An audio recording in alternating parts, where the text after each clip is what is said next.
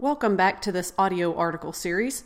I'm Nia Shanks, and this is the article, Don't Focus on Fat Loss as Gyms Reopen. It began the moment gyms were forced to close their doors. People became concerned that they would lose the results they worked so hard to achieve since they could no longer adhere to their normal workout routine. Many don't have the luxury of a home gym. Those of us who do were perhaps more grateful than ever for our at-home setup. Or they can't get in the zone for at-home workouts because they get easily distracted by something or someone else. Those who had difficulty adapting to working out at home or had more pressing matters to be concerned with other than figuring out how to execute an at-home workout plan may have abandoned their workout routine entirely or occasionally squeaked out minimalist workouts. As a result, many, too many, are lamenting the weeks of missed workouts. The workout hiatus may have also been combined with less than ideal eating habits, making the situation feel much worse. And so, people are itching with excitement to get back to their preferred workout routine. This excitement may be mixed with a touch of anxiety that could result from many perceived results that have diminished over the weeks. Weight that has been gained, strength that's been lost, or the growing frustration from getting out of a hard-fought routine that had been established. Are you concerned you lost some of your hard-earned strength, muscle building, or fat loss results? Many people are, and I know what this means for numerous individuals as they begin to return to the gym. They will have a hell-bent focus on fat loss. I have to lose the weight I gained during quarantine, they'll think. Are you thinking that way too? If your mind is in a similar place as you go back to the gym or revamp your at-home workout regimen, I ask you to consider taking a different path. Most women have more than enough experience with the fat loss matters most approach. We know what it's like to view the food we eat through a fat loss lens. Will this help me lose fat? Will this inhibit my fat loss efforts? What diet should I try next to help me shrink down? We have used workouts as punishment for overeating or performed extra challenging workouts to earn the right to eat dessert.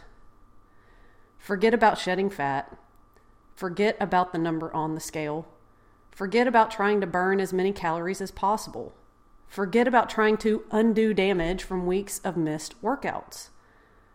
Don't focus on fat loss as gyms reopen. Why not try a new, perhaps refreshing approach? Something that, makes you feel good about yourself. Choose instead to build or reestablish habits. Maybe you deviated from your usual health and fitness routine due to the massive interruption to your schedule and life. Focus on performing the necessary actions that define the lifestyle you want. Like make a fiber and protein-rich breakfast. Carve out time for yourself each day to alleviate stress. Eat plenty of fruits and vegetables each day.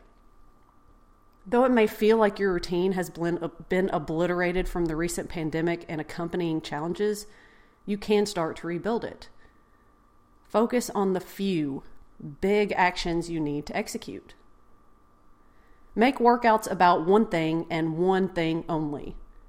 Improving your performance when possible.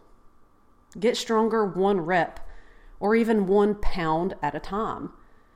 Try to do better than you did last time in some way when you can. Concern yourself solely with your workout performance over the next several weeks and months. Workouts should not be about getting as tired or sore as possible. Those are not accurate indicators for what makes a successful workout. A consistent, gradual improvement as demonstrated in your workout journal is all you should focus on. Improve your conditioning with your preferred cardio activities. Do you like running? Progressively cover a greater distance in the same time, or the same distance in less time. Or do something simpler and more relaxing, like go for a 30-minute walk several times per week. Maybe you can include 1 or 2 high-intensity interval training sessions into your weekly routine and gradually perform more intervals or do them at a higher intensity. Again, the goal being to improve performance, not induce as much fatigue as possible. Most importantly, do not think about trying to undo any perceived damage over the previous months. Don't frantically try to shed any weight that may have accumulated during this crazy time. Don't berate yourself for getting off track or even giving up completely for a few weeks because you were overwhelmed from the circumstances. Start again, but with a positive, different focus this time. And remember, whether your goal is to discover how strong you can become or you want to shed excess weight to improve your overall health, it's the consistent practice of the necessary actions, like those just mentioned, that bring those goals to fruition. So focus on them and them alone. Thank you so much for listening, and I invite you, if you haven't done so already, to join the newsletter. You get all kinds of great information in there, plus some occasional insider-only discounts and the latest updates on newest programs and coaching groups. Go to niashanks.com/newsletter.